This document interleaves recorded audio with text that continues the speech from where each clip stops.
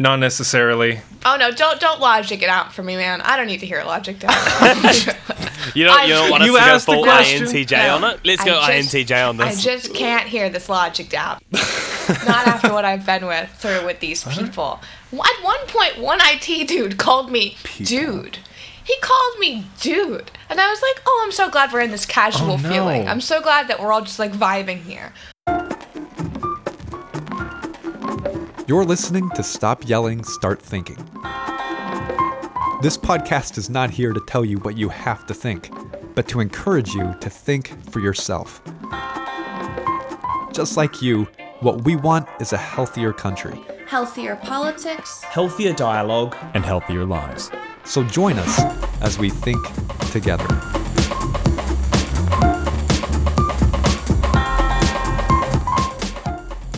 Hello, everyone, and welcome to the new episode of the Stop Yelling, Start Thinking podcast. I apologize if it's been a little while, but if you haven't known, there's this little thing happening in America right now called the presidential election. Now, typically, we would know who had won the presidential election, but at the time of recording on November 6th, we do not. I'm joined by my co-hosts, Alexander Sizemore and Isaiah Smith, and we're going to be discussing the outcome, or the lack of outcome, of the U.S. presidential election. We're going to be giving our thoughts about it, about why Trump is in this position, why Republicans made gains in the Senate and the House, but maybe did not capture the presidency. So thank you all for tuning in, and let's dive into it.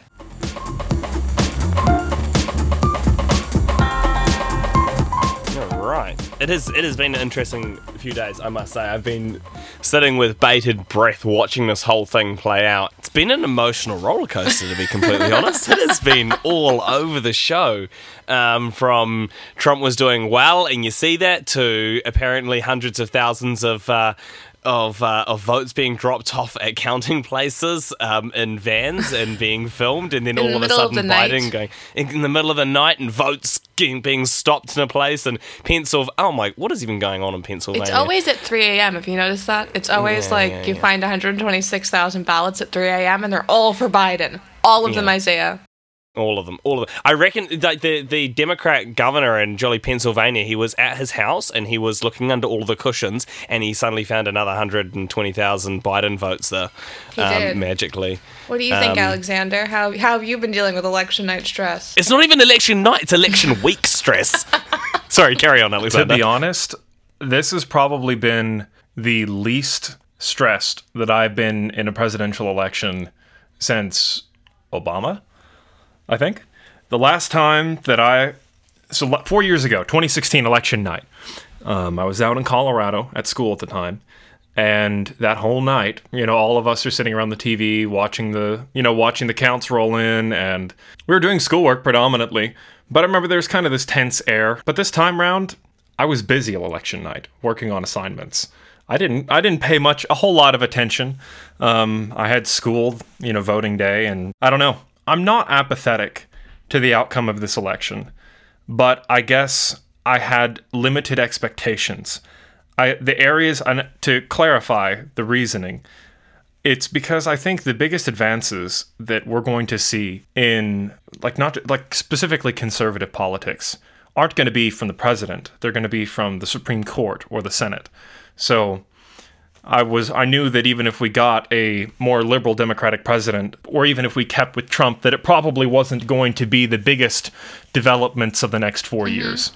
So yeah, that makes sense.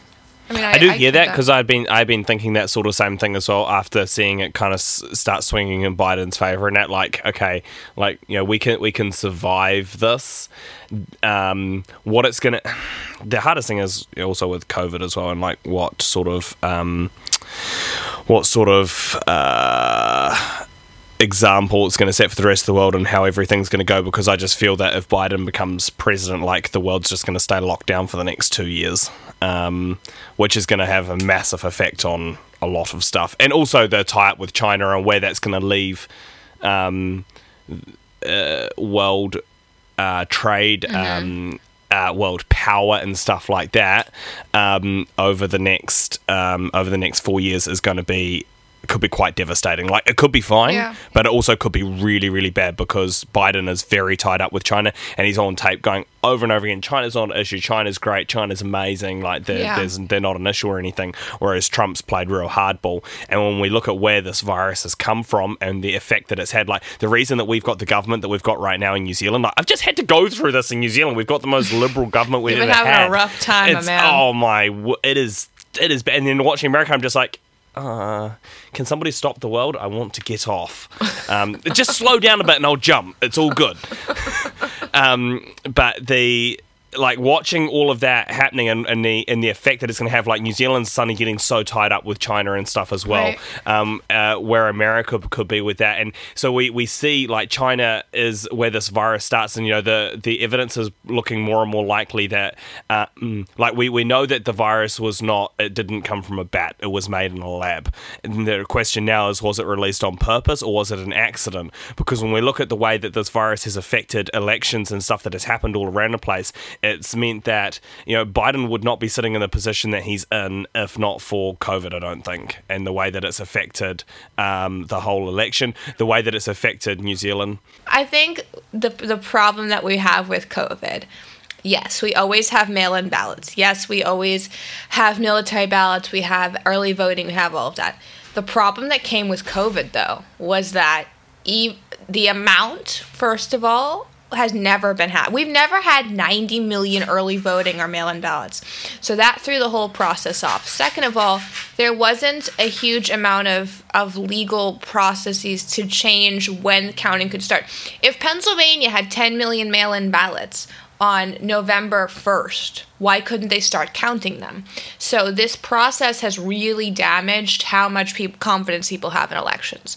Because Majorly. So 1/3 of the American we had 90 population million pre-voted? between early voting, mail-in ballots, absentee ballots. 90 million Americans had already voted by election day. So when you have that, and there was not a federal change to laws to allow vote counting to begin early, so that you truly were just counting the in-person vote on election day.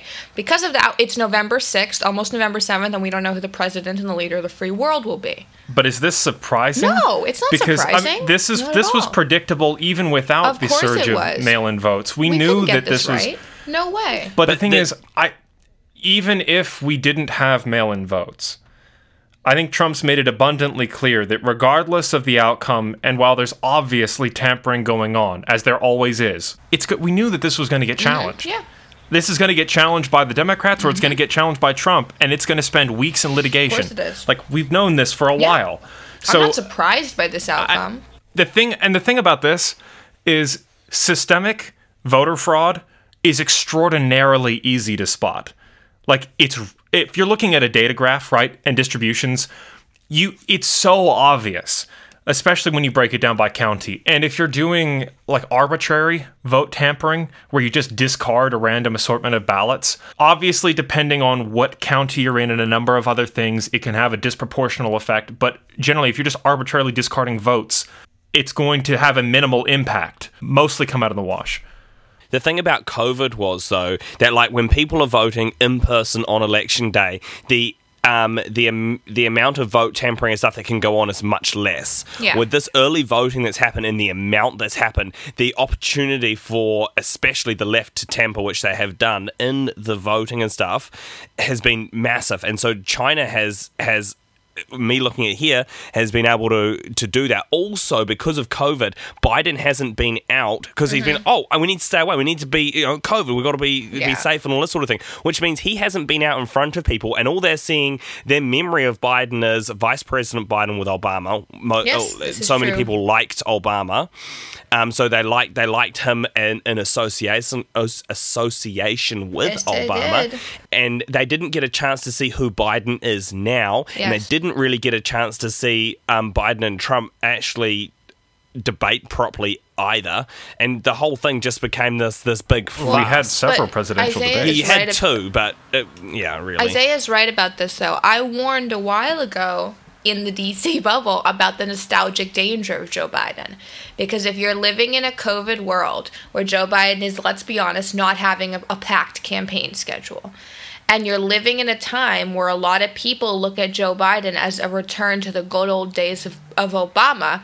I don't think that's something the Trump campaign ever truly tackled. Obama in 2018 in the midterms was useless for Democrats. Everywhere he went, Democrats lost. So obviously there was a motivating factor. When Republicans see Obama, they remember life under Obama and they didn't like it. So obviously there's a motivating factor here. I wondered a lot why we were not seeing more of an attack on the Obama presidency. And if you noticed in that last debate, Joe Biden was distancing himself from Obama. Joe Biden was saying, well, it will become Biden care, not Obamacare. Yes, we made some mistakes on hostage negotiations in these countries under Obama. He was distancing himself.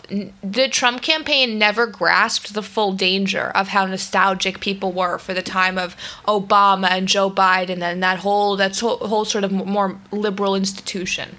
There is something about Obama that makes Republicans get off their butts and go vote. Obama motivates Republicans to the polls more than he motivates Democrats. Because if you're a Democrat, you hate Trump and you're already voting. There are a lot of Republicans, and this is why we took the House back so much in 2010. There are a lot of Republicans who really, really did not like life under Obama. So they went out and voted. The problem the Trump campaign had was that there was a lot of independent and Democrat voters who maybe were more blue collar, who were not socialists, who felt very nostalgic for the days of Joe Biden and the days of Barack Obama. And the Trump campaign never tackled that. They never had a strategy to deal with that. We were talking about this a little bit earlier, but I don't think that the Trump campaign had much of a strategy aside from I'm going to be Trump. Oh, they did not. That was basically aside from what? And aside from I'm going to be Trump. Oh no, they did not. I agree with you. And in 2016, Trump he was still his own abrasive self. And of course, he built up a lot of resistance in that time, in that short presidential run that he had. But oh my goodness, has he built up an even stronger opposition in the 4 years he's been president. That's true. And when you build up such a huge increase of opposition, and you have a worse campaign than you had in 2016. Yeah, definitely. Basically a non-existent one, yep. And ran entirely off of the cult of personality. I'm shocked that it's been as close as it has been. I was actually expecting this to be not a stomp, but I was expecting it to be a sizable victory for Biden. Yeah. And at the moment, that isn't what we're seeing, which I'm surprised. That isn't what we're seeing. And I wrote about this for Freedomists. I wrote an article about how Trump's campaign strategy should be forgotten by future nominees. Brad Parscale was Trump's campaign manager. He was a data guy. Brad Parscale should never have been in that job. He had no experience leading a campaign of this magnitude. Brad Parscale was only fired a couple months ago, and one of the problems Brad Parscale had was he did not understand that it's not enough to just run as Trump, like you're saying, as the personality. You have to run with a platform. And Isaiah, you're watching this from another country. What was the platform that you thought Trump was running on, that that was talked about in your media, in the media around you? Well, everything in the media around me and stuff in terms of like the New Zealand media and what they're actually talking about was all overly negative towards Trump anyway, and just like we hate Trump because of this, that, and the other thing. But there wasn't really, and I read your thing about what's his platform and stuff as well, Magdalene, and I really noticed that as an issue, that he didn't have that platform like he did in 2016 of what he was running on, other than I'm going to continue doing what I've been doing. I'm going to keep building a strong economy like we built this economy. It's been hurt by COVID, and we're going to fix it again because we can, and you know that I can do that. It was probably one of the biggest things so there was that, and I'm going to drain the swamp. I've been draining it. Look what I've done, and I'm going to keep doing that. And those were probably the two biggest things. And I think that those things have probably put him where he is now because people do have a lot of trust in him for what he has done. But he didn't see anything about securing border or anything like that other than what he was been doing and that sort of thing. There was a couple of videos in that came out but they came out really late. That's when we had the change from Brad Parscale to Bill Stipien as campaign manager. And when I saw those, I was like, Trump, let's go! What the shift was. And I think it was too late. We had that shift, and also Trump in 2016, I mean, he's always kind of the underdog because the media hates him, but in 2016, his thing was he was saying what people were afraid to say. That wasn't happening this time. What he was saying was what he was always saying, and there were a lot of times where he's had massive foreign policy victories. He's taken out generals that were really attacking us. He's really stomped down ISIS. He got rid of the caliphate. These were things Chuck Schumer praised him for when he moved the embassy to Jerusalem. He did not run on them, and I don't understand why. And in the latest campaign video things and stuff like that I was seeing, they were actually highlighting those things. Yeah, because and I was they knew. And that got me fired up. That got me excited. But that should have been out 6 months ago. And that's because that's what happens when you have somebody in Kellyanne Conway, before she came to Trump's campaign, was a veteran pollster and worked in the GOP for decades and knew what she was doing. When you have somebody who doesn't know what they're doing at the top of your campaign, who only thinks you can win a campaign based off of Facebook ads, are we really? Alexander, what did you see as his campaign? Non-existent. Yeah. Despite not really using YouTube for political videos, I just got a ton of Trump ads, which actually got a little irritating. But they were just very general, bland. Yeah. It was just him on a pedestal saying, hey, I've done this stuff and I'm going to make America great again. It's basically minor variations of the exact same catchphrase he's had since 4 years ago. It wasn't anything new. And to be honest with you, I don't know if those campaign videos would have been enough. Even if they come out, I'm sure it would have helped if they come out 6 months ago. But I think Trump has no shortage of radical supporters. There are lots and lots of more, and what I mean by radical, I don't mean violent. No, I just mean extraordinarily obsessed. But what he does have a lack of is moderate supporters. Mm-hmm. And I think that Trump has burned a lot of moderate Republicans, and I would count myself into this list, to the point where there were a lot of Republicans who had a lot of good reasons to not vote for Trump. Not saying to go and vote for Biden, but to not vote for Trump. And maybe to vote for other conservatives. Or just not vote for a president and engage in their local elections. And I don't think that the style of advertising that Trump has had and his campaign styles never really appeal to moderates, at least not in my opinion. At least they certainly don't appeal to me. The type of things, in fact, most presidential ads don't appeal. Even the libertarian candidate ads generally don't appeal to me.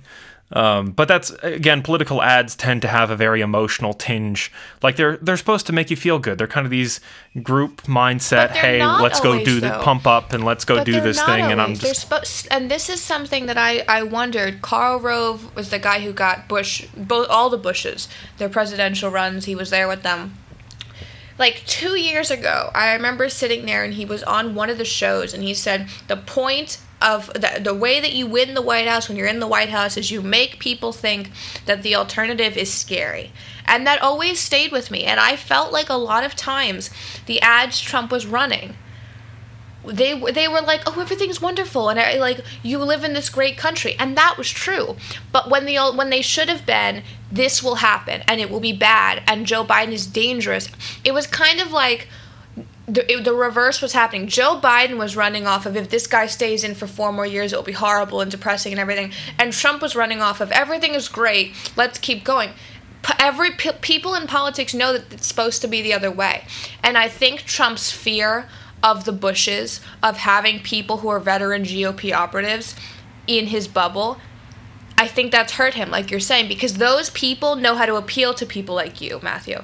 Those people know how to talk to you. I'll tell you what, that would turn me off even more. But it wouldn't have turned off other more moderate Republicans, Democrats who needed that fear injection. If any message, if your and this doesn't matter, any ideology, whether it's political or otherwise, if your driving message to me is be afraid of the other guy, I'm the good guy, I'm going to be much less receptive, because you're utilizing fear as a manipulative tool to get someone to overlook perhaps some flaws that you might have. To me, that's manipulation. Is it effective?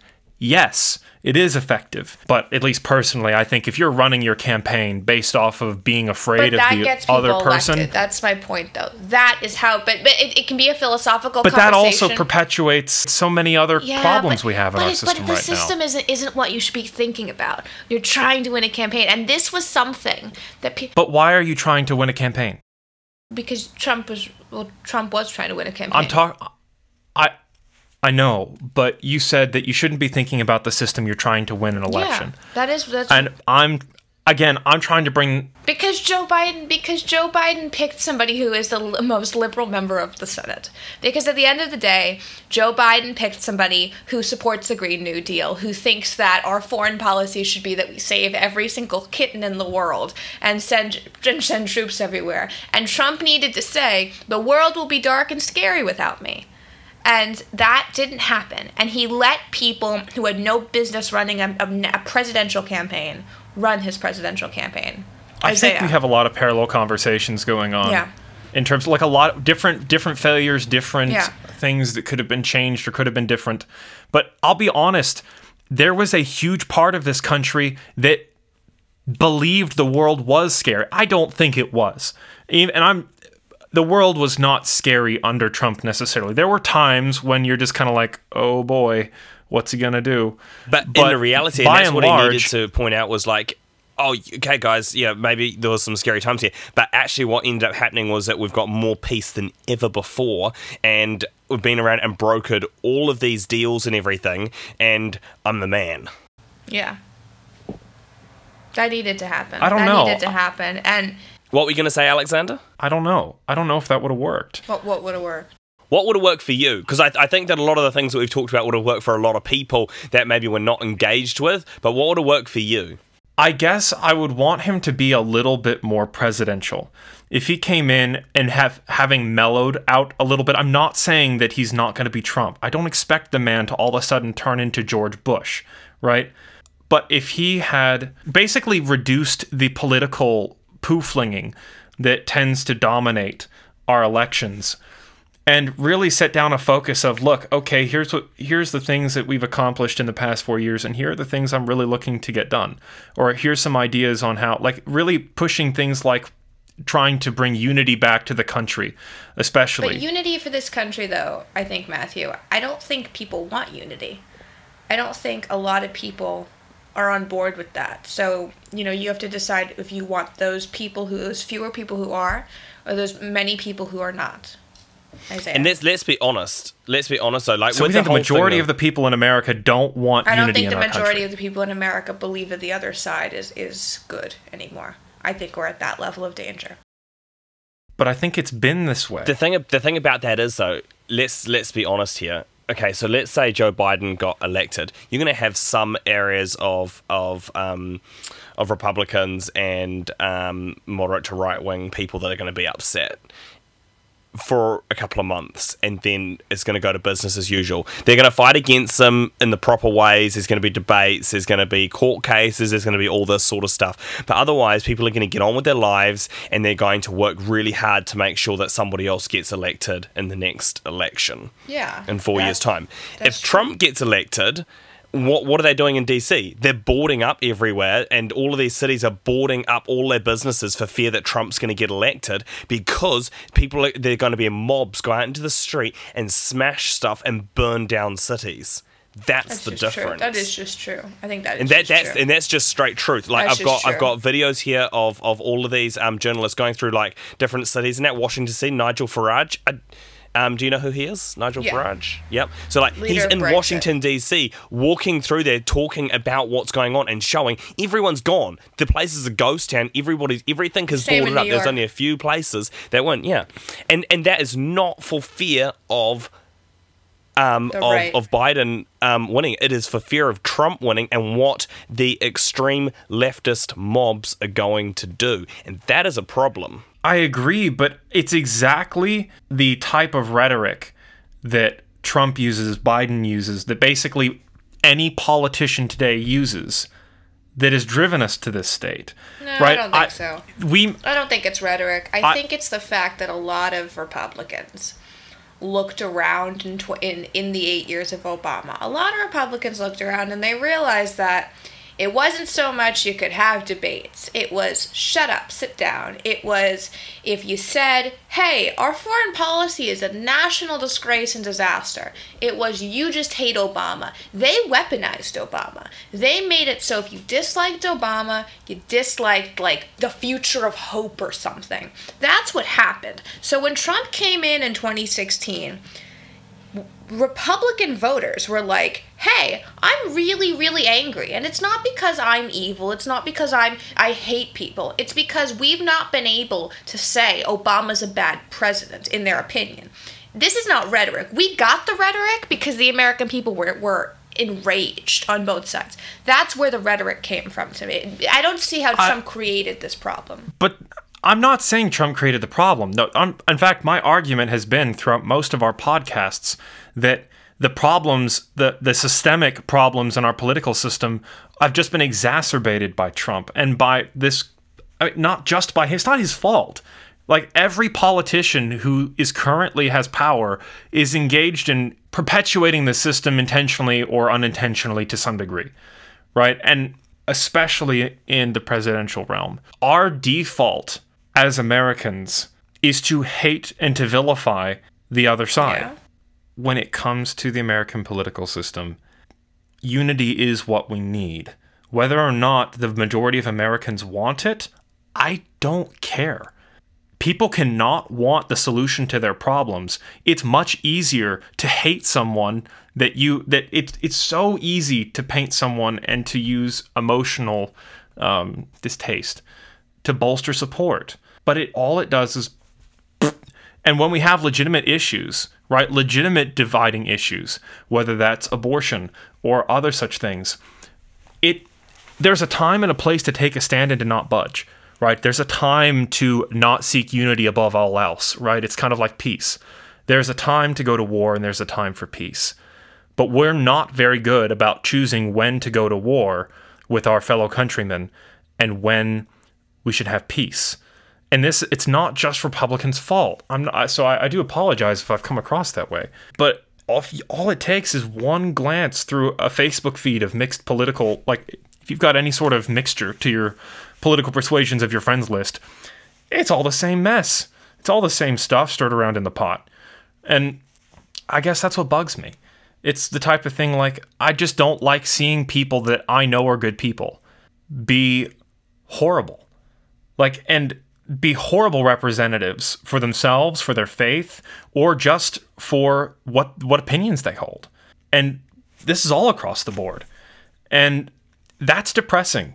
I hear what you're saying, but I also think that we can sometimes get isolated with those sorts out with certain people that we see. Like I'm part of a whole bunch of left groups on Facebook and stuff, like really left groups and so watching what's going on in them during these elections and stuff like that, and what they're saying and the type of stuff that they're talking about and everything, and the things that they really want, the things that they're discussing in there that they want to see happen around the world. Plus, like what we were talking about before with Trump wins the election, there's going to be massive, protests and burning down cities and looting and violence and all this sort of stuff. Biden wins, there be a few little things here and there, but generally people will get on with life and work to win the next election, basically.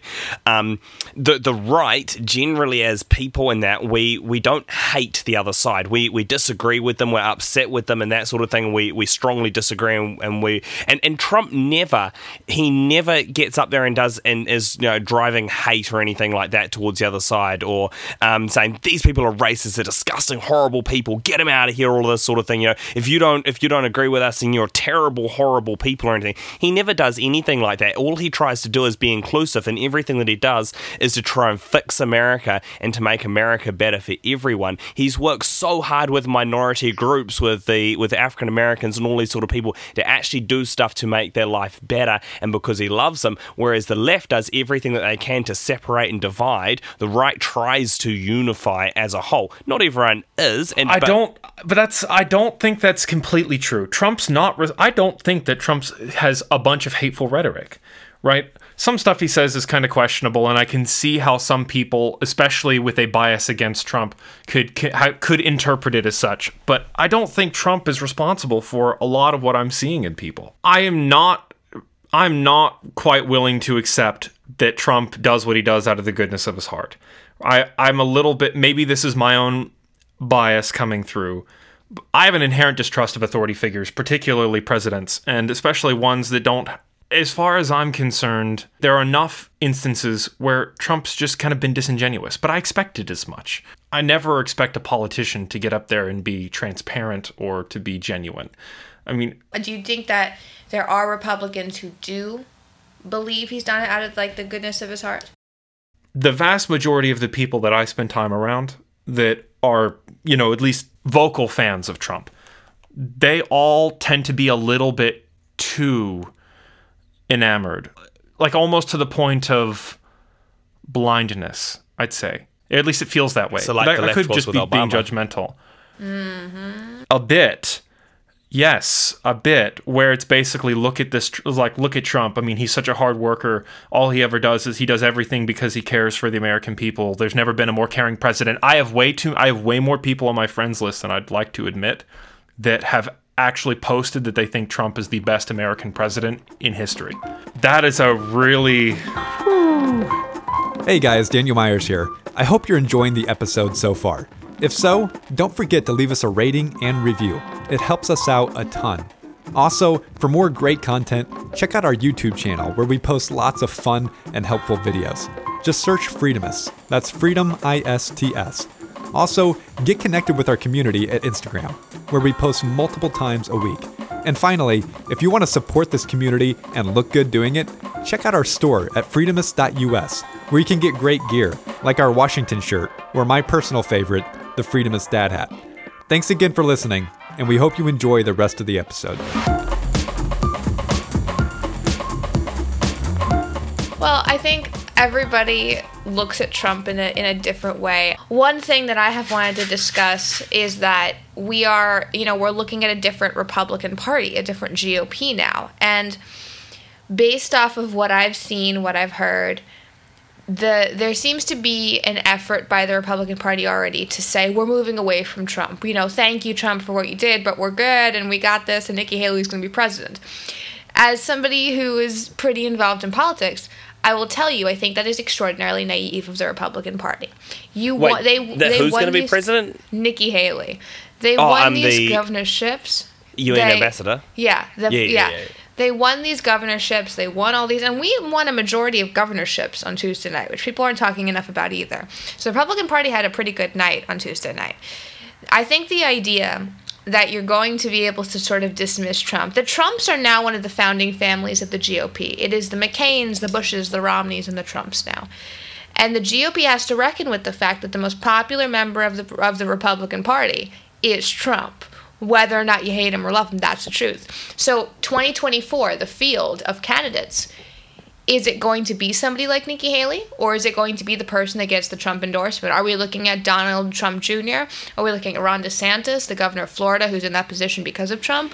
What do you guys think about the field of 2024 presumptive prospective Republican nominees? How about a 2024 ticket of Ivanka and Nikki Haley? How about not? How about we skip that? Because Ivanka came up with the brilliant campaign strategy that has led us to the situation we are in the Midwest. So people make mistakes. People make mistakes, but let's be honest, that'll be a pretty potent ticket.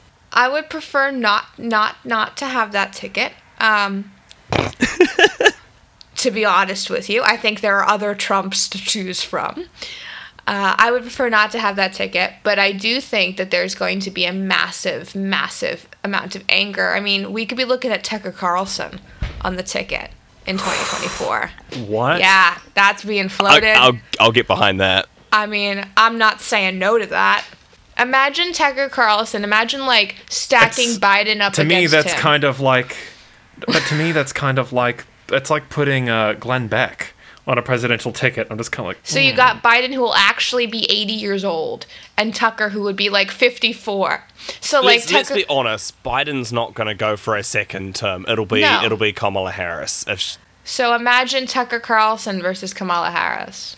I'll tune into that. which I also still have no idea how she got put on as a vice president. Because they had no choice. I mean, especially because like right at that time, you had all of this, sudden interest in police reform and stuff like that. And Kamala Harris has a very spotty record on that front, as does Biden. So I was shocked that for as big of a controversial topic as that was for a solid 2 months, that really didn't get discussed because the left actually doesn't care, really. And they start these things like, oh, we're gonna defund the police and all this sort of thing, but they're like, we actually don't care about that. That's just a distraction. And then they put these people there, and the people that are jumping up and down like defund the police, they don't actually look.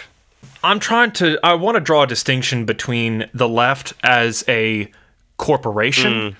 And by that, I really mean the DNC. The establishment. And the left as people. I saw 2 people on my friends list that were what I would consider to be borderline leftists. And they did bring this up briefly. It was more or less a complete dismissal and just, okay, but no, this other thing is more important. Am I the only one that feels like the RNC and the DNC are generally... We've always complained about the candidates we've had to choose. The bulk of Americans have complained, even if they've made their choice at the end, about just having horrible candidates, right? Joe Biden and Trump, not the best of the lot. Trump and Hillary, that was all people were talking about, how it was not the best of the lot, and it was lesser of two evils conversations, left, right, and center. How much of this is completely locked up in how our nomination system is working? No, you're talking about candidate recruitment. You're talking about candidate recruitment, not candidate nomination. Obama was recruited. Obama, the DNC went out and said to him, you need to run for president, go run for president. Trump ran for president and won the nomination process. Hillary ran for president and won the nomination process. The problem we have with candidate recruitment, Marco Rubio in 2016 was recruited. Yeah. Remember that? Remember when Marco Rubio was the future of the RNC and the Republican Party in America? He was recruited. My English professor in my freshman year, oh my goodness, he did not like Marco Rubio. I mean, every other lecture he went off on some rant about Marco Rubio. It was really quite entertaining. That's like a strange person to take such a position on. What didn't he like about him? I don't remember. I think this was, if I recall correctly, this started right after that one debate where Trump was just like, made that really horrendously cringy, that's what she said type joke. He was just, could not get over that. He was just like, rah, rah, rah, rah. And my English professor was an animated fellow. So it was... Man, anyway. I don't know that much about Marco Rubio. I only saw a little bit. I don't either. The only thing I remember about him was him basically just getting roasted on stage in front of everyone. That's the thing, though. He basically literally said, "Your pee small," and that was it. I think that the difference that you're talking about, Alexander, of we're unhappy with our candidates. Honestly, aside from Obama, pretty recently, unless Joe Biden wins, candidates who have been recruited have failed. I mean, the GOP field got blown to smithereens in 2016. Marco Rubio has never been the same. Ted Cruz kind of picked his life back up, but the majority of them have never really been the same. Yeah, exactly, a little bit. They have all sort of been a little bit broken. I mean, Chris Christie's sort of fallen apart. It's been bad. They've had to go through, rehab after dealing with Trump. So, hold on. The only thing I remember... They had to go through that. So with the Democrats recruited one good guy in 20 years. They recruited one dude. It comes down to the nomination process. The voters are choosing these people. Go ahead. I remember seeing him, I think this is during the Obama election. He was, I don't remember in what context, but... And then the only thing I've seen about him recently is just the meme. The old YouTube clips where he's just like, no, you have been stopped. That really obnoxious. That's him, right? That's Chris Christie? Yeah. Okay. He's got a distinctive silhouette. The GOP field in 2016. I love it when Ted Cruz comes out and is the biggest Trump supporter in the world and wouldn't even endorse him in his RNC speech. That's what you get with candidate recruitment. So in 2024, Republicans are going to have no control over candidate recruitment because Don Jr. is going to run, Ron DeSantis is going to run, Tucker Carlson will probably run. Then what do you do? What a weird world where a reality TV star and a Fox News personality. And the governor of Florida.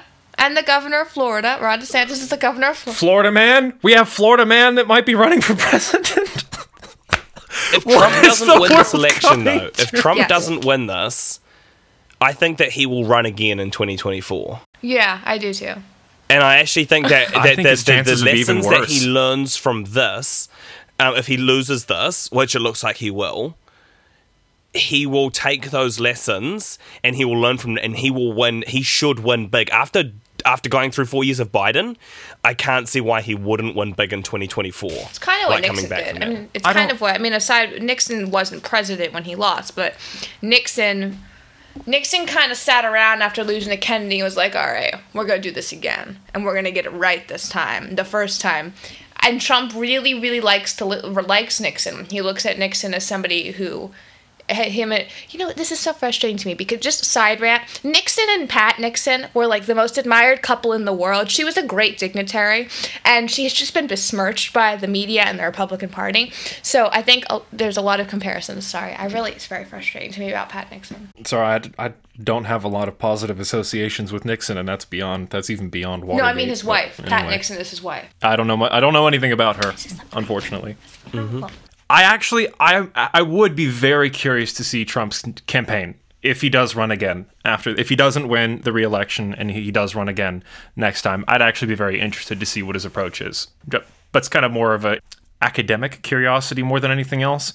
But if the whole Biden presidency just kind of ends up being where nothing gets done, and it's just kind of, well, it's not Trump, but otherwise it's just gridlock, which I'm expecting a lot of Republican resistance, especially if we have the Supreme Court and we have the Senate, Aren't we glad or the House, we have or the anything like Supreme that. Court now? Aren't we glad? Yeah, but AOC's like, unless we need to Biden- expand the Supreme Court and have more. And I'm just like, Yeah, but that's a time Aren't y'all that takes glad time. Amy's That's on the a bench hard now? process, right? Basically, Biden would have to really work hard, I think, to get a lot done. Just because he's going to get, I think just about every Republican and their mother is going to be working diligently against him. let's be honest, Biden isn't going to do any work. It's going to be Kamala Harris. He's just going to sit back with a cup of tea, quite senilely, it seems like sipping they're just in the kind White of House. I actually don't, they haven't done much with her. So unless she's just going to be kind of like the secretary from Zootopia, where she just kind of sits in the back boiler room doing paperwork, I don't know. They haven't made her a figurehead, is what I'm trying to say. They can't. She has no idea what she's doing. The thing is that it's not the big stuff that they do. It's the gradual undermining that just goes on for 4 years of America, American values, and who you guys are. What does that mean? Just what does that mean to you? The constant working to undermine the Constitution, all of this sort of stuff, the free speech, But how does that get undermined without law? Because it's a changing of people's their feelings towards it and their support of it to continually erode that away. The changing of things in the school systems and that and the all of that sort of thing that just slowly undermines who and what America is. America's global civilization as a whole has been going left for a long time. I'm not talking about places of religious extremism, places like the Middle East. I'm talking about Western countries. Western governments have been going left. And America will continue to go left, shy of some... But I don't think this country is moving towards the left. And in 2022... if Republicans can just not be total idiots and just keep the party somewhat together, which I think you will have between Trump and McConnell, who's a very savvy politician, imagine a situation where Joe Biden is president and does not have the House. They're holding the House by 14 seats. They're holding the House by 14 seats, Democrats. Last time, the last midterms, the Republicans lost 47 seats. That always happens to the party that holds the Oval Office. So imagine a situation where Democrats they only have to lose 14 seats in 2022. So imagine a situation where the presidency is held by Joe Biden and Kamala Harris, and they don't have the Senate, they don't have the Supreme Court, and they don't have the House. That is the revolt of the center right. So moving forward from here, what happens? What does this look like going forward? Let's say Trump loses, which I've said before is very likely going to be what happens. Let's say he runs again in 2024. What does he do in the meantime? Is he still involved in the Republican Party? What does this look like going forward? If he chooses to not run in 2024, what does this look like? What is going to be happening? Well, if he runs in 2024, I think he will take the best people of this campaign, and he will get rid of the worst people of this campaign. Personally, I think you'll see a return of the team that got him Florida and the team that got him Ohio. But you see a different strategy with the Rust Belt. He will have looked at the numbers. He will know he underperformed with white working class voters. He will know he has to talk to them more. And there's a very big difference between Trump at, what would he be? He would be like 79. Between Trump at 79. What, isn't he? How old is he now? Isn't he like 70, 75? No, he is old. I just keep forgetting. Yeah, exactly. But that will help him. The fact that you forget that will help him, because Joe Biden running for re-election, if he's still alive, hopefully, at 80 will be very different than Trump trying to run for re-election at 79. And honestly, he has an actual track record to run on. So you got 4 years of stagnation. Donald Trump comes in there and is like, we're just going to go back to what it was like from 2016 to 2020. I think people will be very receptive to that. So he just continues working the whole time in between, building his popularity. He's got to maintain control of the Republican Party. The way that you do that is you make yourself indispensable in primaries and you make yourself indispensable in the midterms. He also has to say to Mitch McConnell and the RNC, if you ignore me, if you say that you don't need me anymore, I will go and I will back primary candidates who cannot win general elections in the midterms, and you will lose your majorities everywhere. He's got to play like guerrilla warfare if he wants to not be treated like garbage by the RNC. What do you think the likelihood is? Do you think the RNC will try to treat him like garbage, or do you think they're going to be... They already are. They're already distancing themselves. They're already doing that. The problem they have is they really like this new block of voters, but you have that new block of voters because those voters are voting for Trump. He could very realistically take back the White House. I don't think we're going to see another two-term president for a very long time. If this is the level of anger and upsetment you get when someone's in for 4 years, then let's have Trump in for 4 years and just revamp the whole field. But back to what you were saying about the age of the candidates and stuff. I've been watching like Joe Biden walking around the place and stuff though. Like, he looks like a geriatric. It's horrifying, isn't it? Like, he's walking down some steps, and I'm just like, his legs look like they're going to fall out. He's walking up to a stage somewhere, and I'm like, the man looks like he should be in a retirement elderly home with, specialized care. Like, and then Trump comes out, and he looks in control. You know what I mean? The media will never think he can win. He will never... I don't know why, but they will never believe that it can happen again. So what will they do? They'll run Kamala Harris, who at that time will have pushed the country into such division, the likes of which we haven't seen since Obama went on that little tirade in 2014 where he thought he was like king of the universe. She will have pushed the country into such madness that Trump will come in, or Trump Jr., Ron DeSantis, or Tucker Carlson. They'll be like, let's have a conversation about the fact that nothing is going well. And the honest truth is, Democrats have now cast Republicans as a sympathetic underdogs. How is that a good idea? I don't know. Maybe I spend way too much time around radicals, but the only categorization, which is not a universal one, obviously, is just the stereotypical MAGA boys. I don't know what else to call them. Just the lifted truck, coal rolling, I've got 5 million Trump flags on the back of my truck type. Basically the most extreme equivalent of a Trump supporter that you can imagine.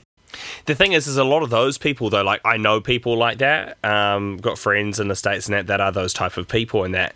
And those type of people, like, every single one of them that I know that are that sort of thing, like, they all care so much and they love people. They're not the people that cause division or anything. They're out there going like, yeah, let's go Trump. But they're like, and we love people, and all of the ones that I know of in that caliber, and that they're all Christians, and they're all lovely people. They vote. I'm glad that those groups of people for you are kind and loving people.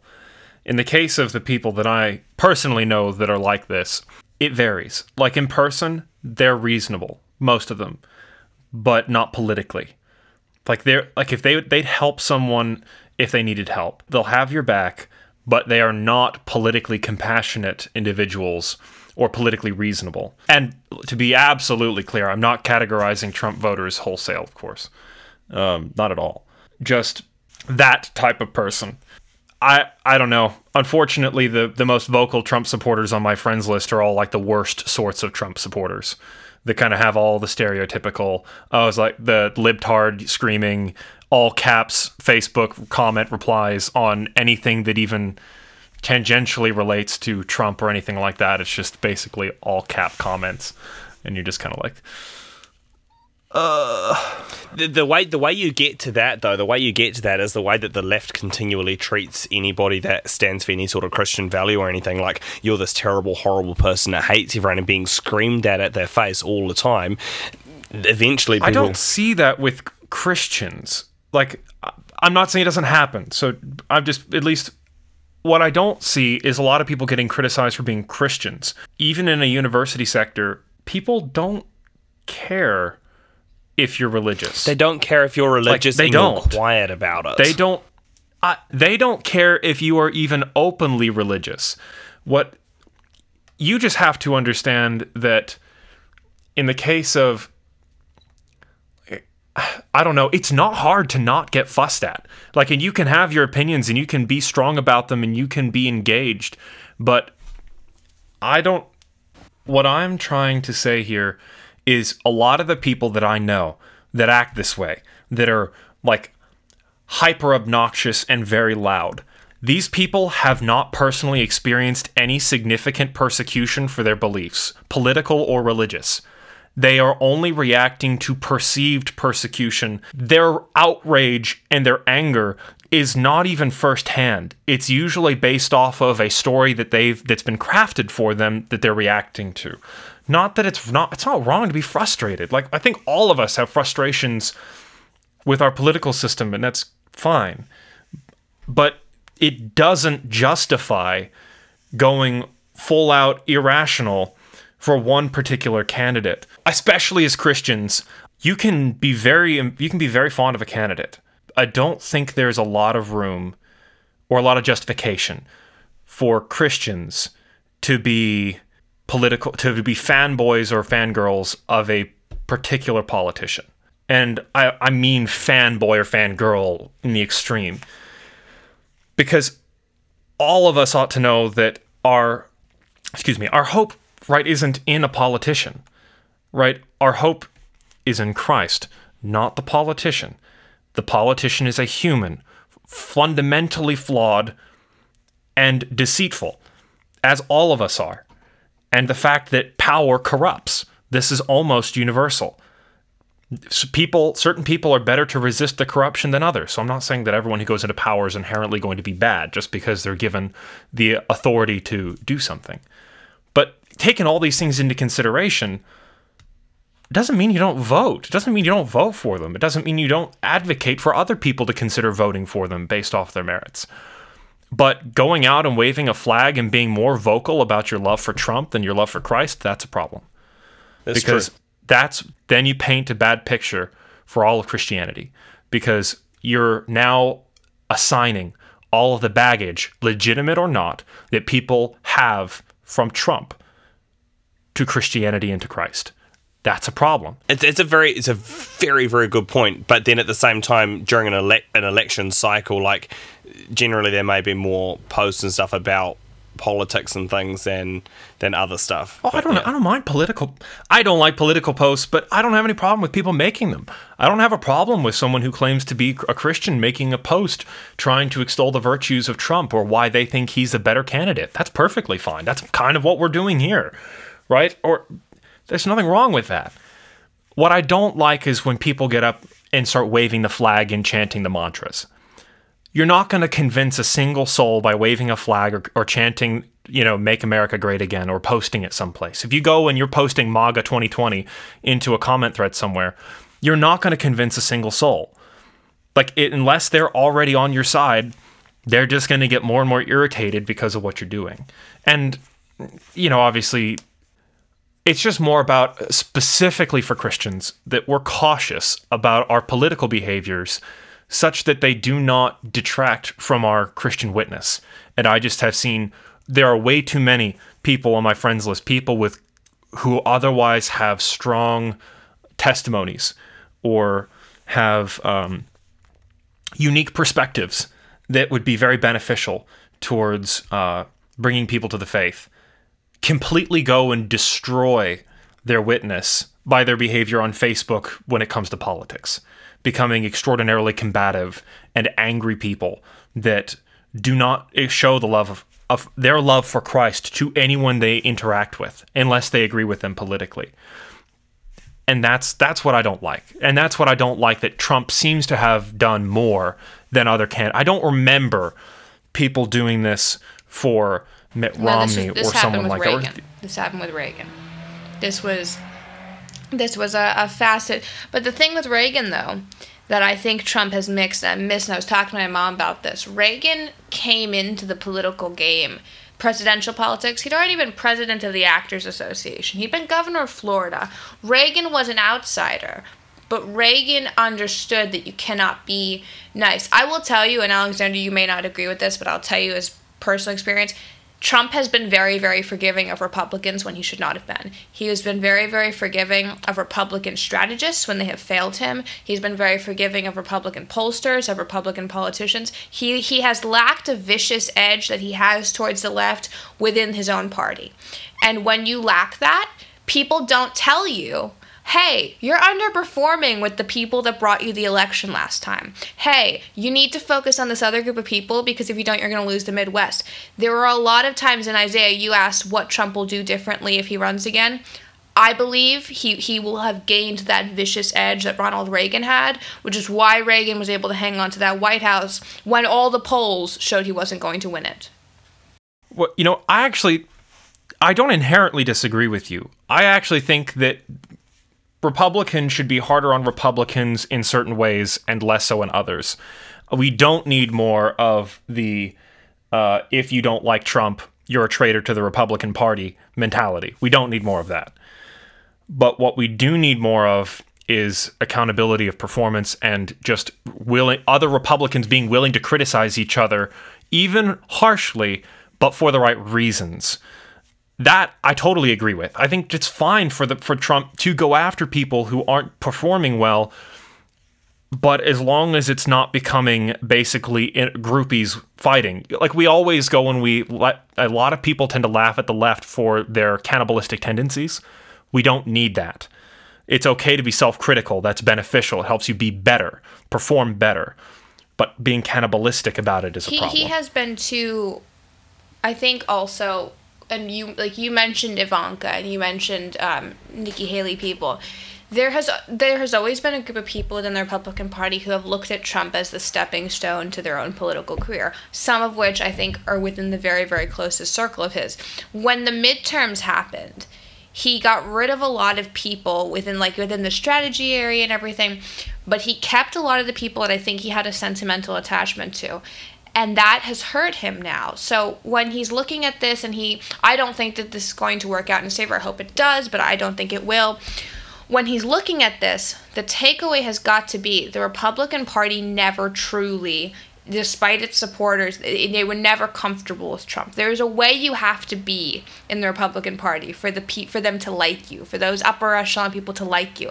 He never made them like him. Reagan didn't either, but Reagan got rid of all of them and rebuilt it. That's what Trump had to do. If he runs in 24, if Don Jr. runs in 24, I think we could see what happened with the Bushes, where 41 lost. Yeah, and then 43 ran and won everything and took all the lessons that he watched from his father's campaign and put them in place. I think you might see that with Don Jr. or Trump might do it, but we have not seen the last candidate Trump or President Trump, in my opinion. What do you think, Isaiah? I agree with you, absolutely, and I think that's a really good thing as well, because I really do, as I've said again and again and again, these people, they're definitely building, the Trumps are definitely building a political destiny and a political dynasty, but they're not politicians and they're not there to make money out of it. I don't think they're there to fix America. It could get to the point where it will become that they're there for whatever reasons, like the Bushes are now, but I don't think that like if there's a third wave of Trumps, like Barron or maybe Don Jr.'s kids or something like that, I think that their focus then may be different than what it has been for Donald Trump at the moment. But yeah, it's going to be. I don't think they're going to be going away anytime soon. They're not, and also the GOP has to reckon with the fact that the most popular family of the GOP before Trump was the Bushes. They had the most power. If you looked at it, they had the most people they could call. Now, the most powerful family is the Trumps, and the Bushes are second. So, if you think that you can dismiss Trump, how will you do that when you need to raise an extra $3 million? When you need a candidate to get that base out? The party on the surface looked like it was taken over by Trump. That didn't happen within the real epicenter of communications. That didn't occur. Maybe Trump spends the next 4 years doing that, but I don't think that anyone in the Trump family is comfortable with this being the last time Trump is in power, or Trump is in power. Yeah. What do you think, Alexander, just to sort of cap it off a little bit? I agree. I think that the Trump family is definitely going to stick around. As a slight aside, I think it's interesting to actually see how some of the older Democrats on my Facebook list have actually gone to almost a little bit of a change and posting things that seem to have some sort of fond sentiment for the Bushes, or like some. So I'm kind of like, well, this is kind of an interesting turnabout. I hope that if any of the other Trumps run, that they do it for the right reasons and that they are gracious leaders and good ones, as any president or presidential wannabe ought to be. But other than that, I don't have a whole lot more to say in terms of there are none that appeal to me as being particularly good candidates for new leaders for the country. I don't necessarily think that they'd be good for the country, but then again, I don't know. I haven't heard what they have to say. Definitely think that them and their family is going to have a lasting impact in one way or another. Well, thank you all for tuning in to the new episode of the Stop Yelling, Start Thinking podcast. By the time this episode drops, President Trump may clearly not have won the presidential election, or there may have been more questions about it. We'll probably still be in litigation either way. I'm sure this will not be completely resolved, but you'll probably have more of a clear outcome. And if this was not the outcome you wanted, just remember, this is America. We don't live and die based off of one candidate winning or losing, and Republicans will still control the Senate, most likely. So if you're in Georgia, make sure to go vote and get out there and vote so we control the Senate if you want that to happen. And the House, Democrats sustained massive losses. So this was not a night where socialism triumphed. This was not a night where radical leftism triumphed. This was a night where moderatism, center-rightism, and really a return to maybe some level of calm happened. So don't go jumping off the cliff. It's going to be okay. The Stop Yelling, Start Thinking podcast team will be here to break down all of it with my co-hosts Isaiah Smith, Alexander Sizemore. Thank you all for listening. Thank you all for staying with us during this election season. And go ahead and leave us a review, like this, and subscribe. And make sure you leave us some feedback so we can know what else you wanted to hear us talk about, because now the election is kind of over and we need new topics. Thank you, everybody. Thank you for tuning in, and we will see you soon. See you guys. We hope to keep you more free, more informed, because I believe, as I hope you do, that informed people tends to be a free people.